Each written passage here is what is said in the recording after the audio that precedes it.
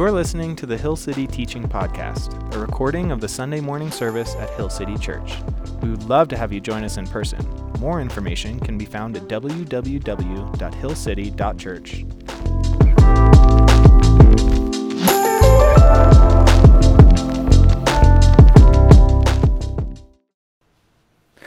I really love the excitement that Peter has in that clip. But I love the excitement paired with this realization of, I have no idea what he means.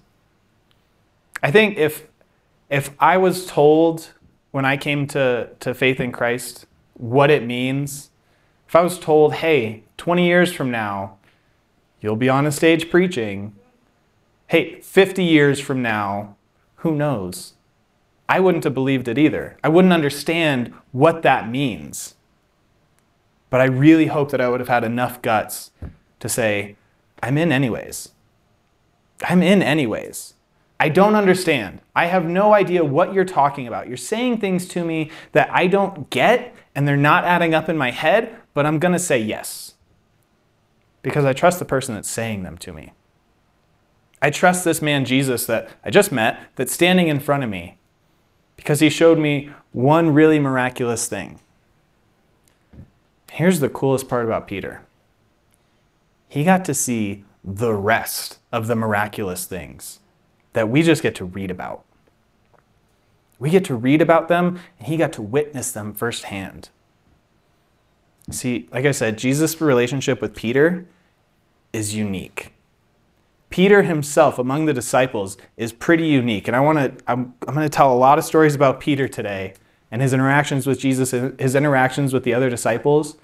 And I just want to point out that Jesus really saw something in Peter. Jesus called Peter, and Peter responded every time.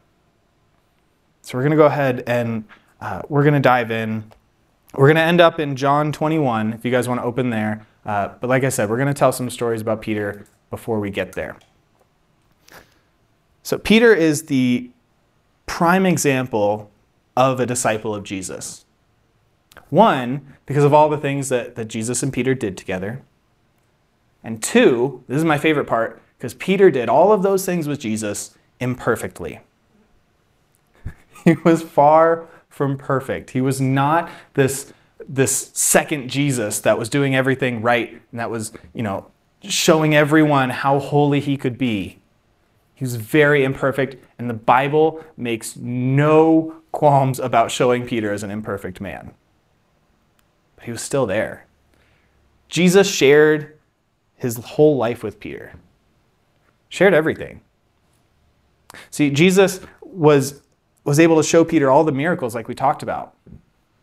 Jesus was able to tell Peter every single parable. All the ones that we read of, Peter heard them hundreds of times to all the different crowds. And then he heard the explanations that Jesus told to just his disciples. All of the people that Jesus met and healed, Peter was there to share that with them. All of the ministry that Jesus did, all the travel, the new people that Jesus met, Peter was there to share that with him. Jesus shared his entire life with Peter. But most importantly, he shared the gospel with Peter. He shared what the good news is. He shared how it's going to impact Peter and how it's going to impact the world long after Jesus was gone, long after Peter was gone. Jesus shared all those things. He held nothing back. Peter was the first to recognize, Jesus, you are the Son of God. You are the Messiah. And that's when Jesus gives him his name, Peter. You're not Simon anymore. You are Peter. You are the rock upon which I am going to build everything. Not this kingdom, not castles and temples, but the kingdom of God. I'm going to build it here on this faith that you're showing. Jesus shared everything he did, everything he had with Peter. Jesus connected with Peter. Jesus also connected Peter to other people. He was a fisherman. He was out on the sea every single day, sometimes on his own, sometimes with Andrew, sometimes with other people. But for the most part, he's out there doing his own thing. And all of a sudden, he's living with Jesus and these 11 other guys and 100 other people that are following them around. Jesus connected Peter into this community that was so focused on the gospel, so focused on the good news, that that's what they lived and breathed day in and day out. And that had such a profound impact on Peter that after Jesus' death, what do we see Peter do? We see him go fishing again, but we see him taking his community. Says, I don't know what to do next, but I'm doing it with these guys. I'm doing it with these people that I've come to love and that I know love me. And that most importantly, I know we all collectively love Christ together. Wherever I'm going next, they're coming. Wherever they're going next, I'm going. And Jesus connected Peter to this community that would help carry him through the hardest times that were still to come. They thought that seeing their master, their rabbi, arrested and crucified was the worst to come. No, it wasn't. The book of Acts is blood-stained from cover to cover. And Peter saw all of it. And still, he kept faith and he kept the community that Jesus connected him to. Jesus ministered to Peter. And Jesus ministered with Peter. See, one of the first miracles that we see Jesus doing, the first healing miracle that we see him, is he's healing Peter's mother-in-law. He's taking this burden off of Peter, and he's freeing him to come follow Jesus. Peter's mother-in-law was likely living in that house, and they have to take care of him. If Peter's not fishing, he's helping take care of his mother-in-law.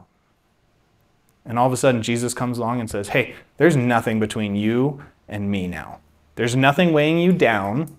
There's nothing that you have to provide for here. You can come follow me. I'm taking that out of the way. Jesus empowers Peter to minister as well. He said, go out. You're going to preach my message.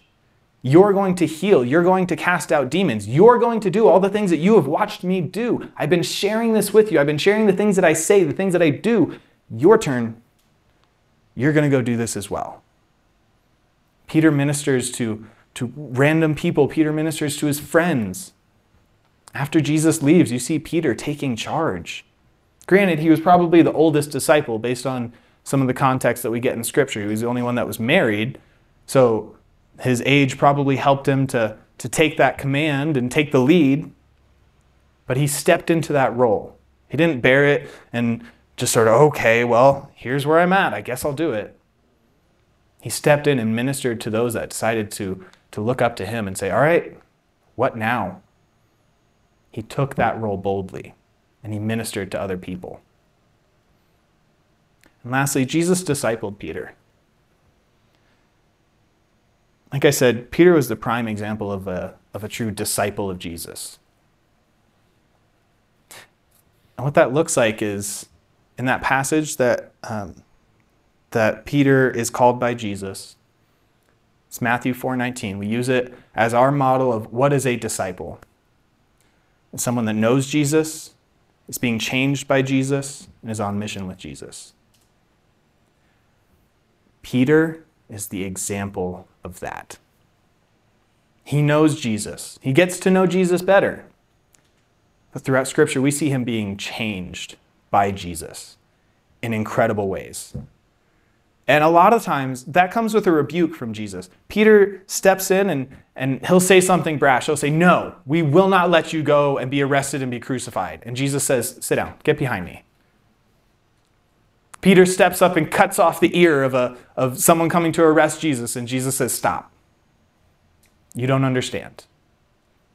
I need to take this hardness, and I need to change it. I still want the fire. I still want that passion. But we're going to change, and we're going to redirect it towards holy purposes.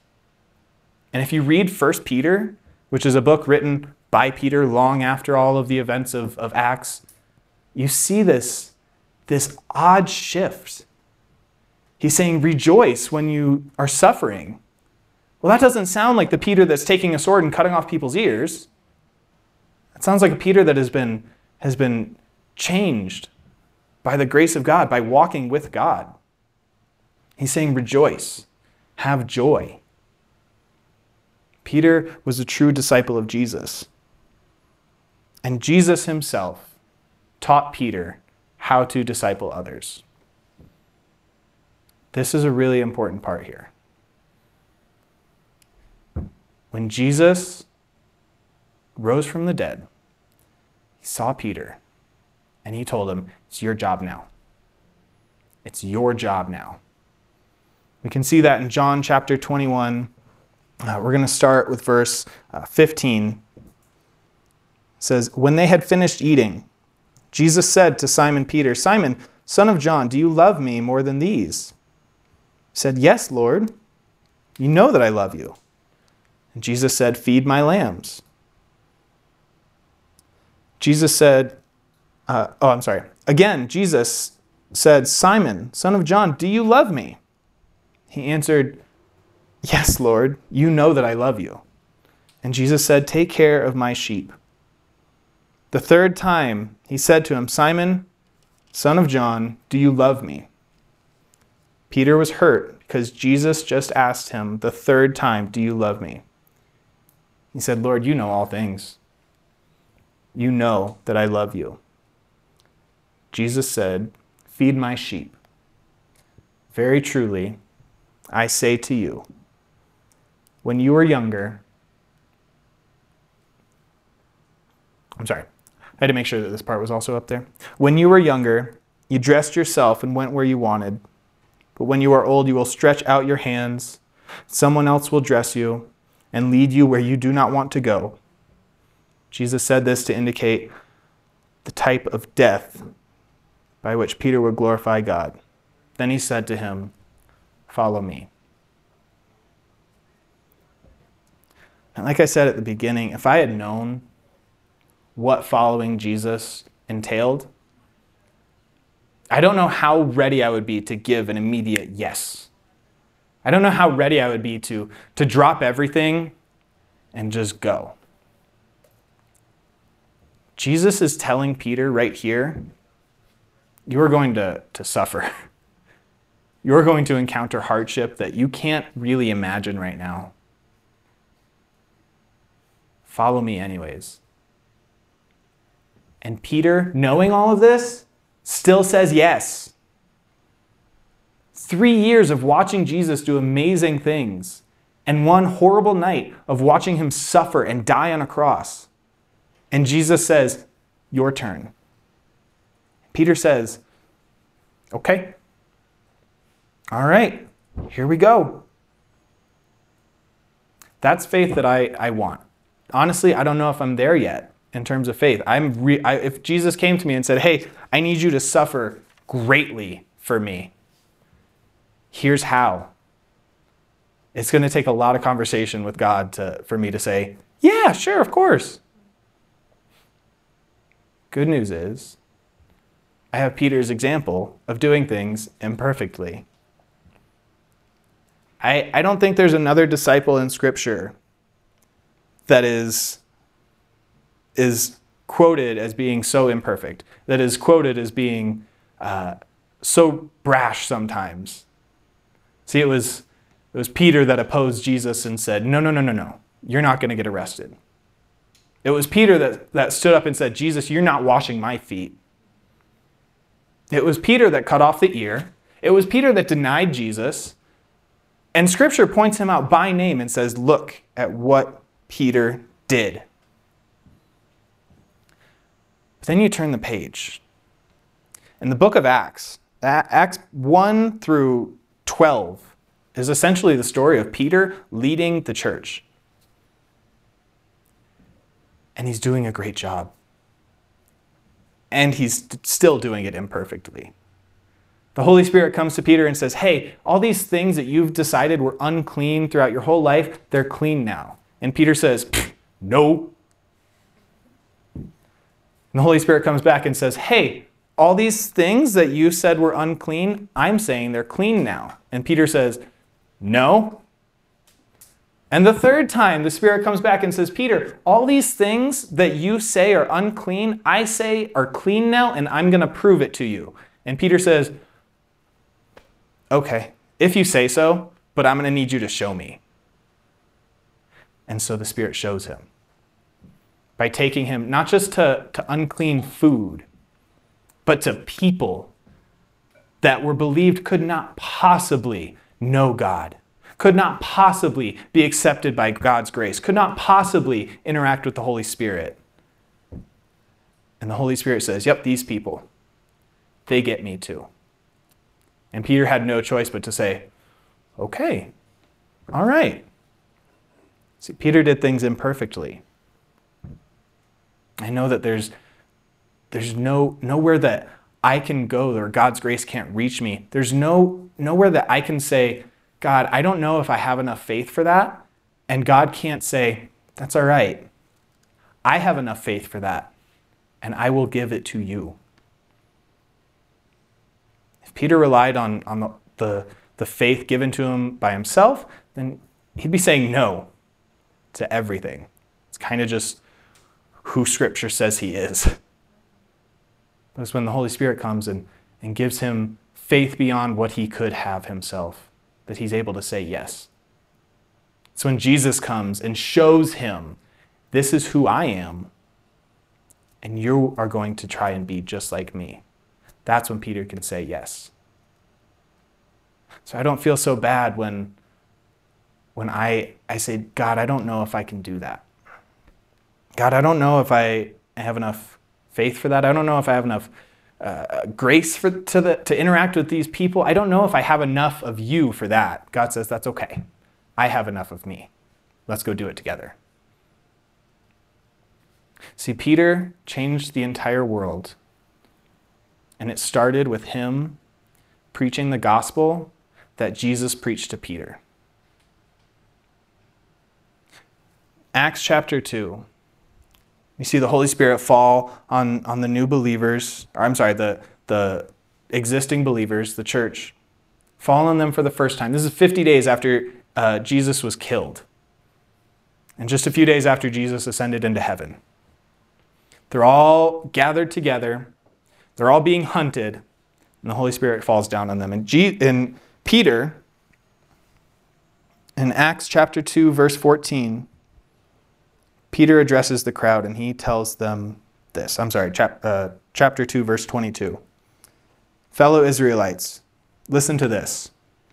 Jesus of Nazareth was a man accredited by God to you by miracle, wonders, and signs, which God did among you through him, as you yourselves know.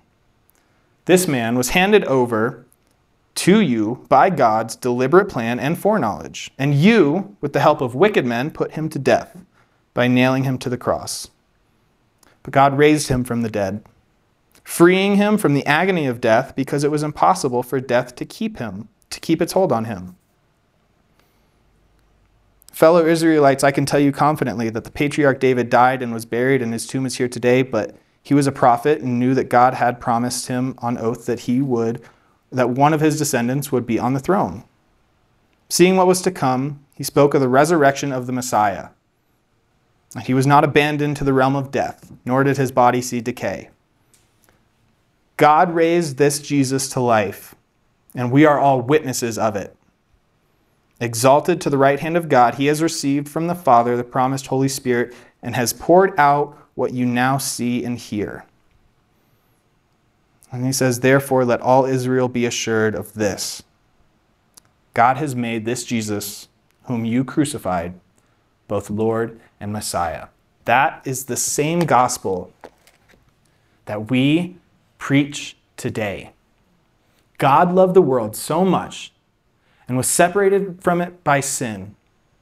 But he sent his only Son, Jesus Christ, to live as a human, live a perfect life honoring to God, die in place of a sinner, raise 3 days later, and pour out the Holy Spirit on those who believe in him. And that those who do believe in him should never perish but have eternal life. The same gospel that we preach today, the same gospel that we put our faith in today, Peter preached days after Jesus' death, boldly, in a crowd full of people.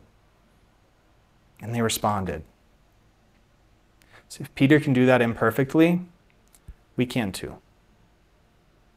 We can too. But it takes faith in Jesus. It takes true belief in that gospel that Peter preached, the gospel that we preach. And that faith takes next steps. Sometimes those next steps look just like Peter, being someone sharing the gospel. Sometimes it looks like being connected to different community groups or different communities of people that can walk with you through these terrible things that life has thrown at you, or the beautiful, wonderful things that life has thrown at you, and help you glorify God. Sometimes it looks like ministering to other people. Sometimes it looks like discipling or being discipled. And these are all next steps that if you feel like you're looking for anything new, come grab a leader. If you feel like your next step is baptism, we have a baptismal ready every Sunday, ready to go. Grab a leader, grab any of us, and we will help that happen.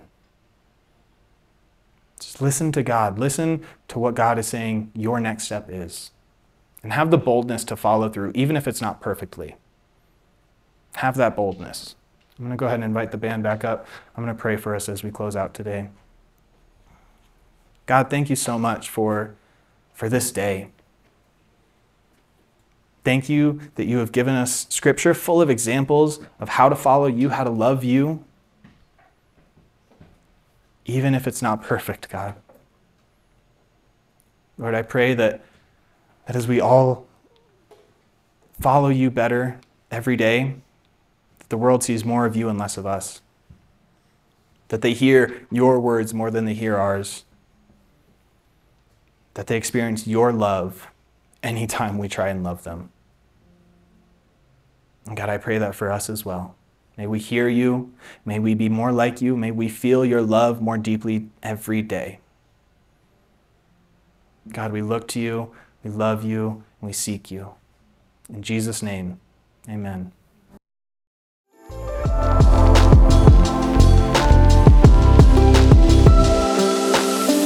Thanks for listening to the Hill City Teaching Podcast. We hope it was helpful to you to become a more devoted disciple of Jesus. More information can be found at www.hillcity.church.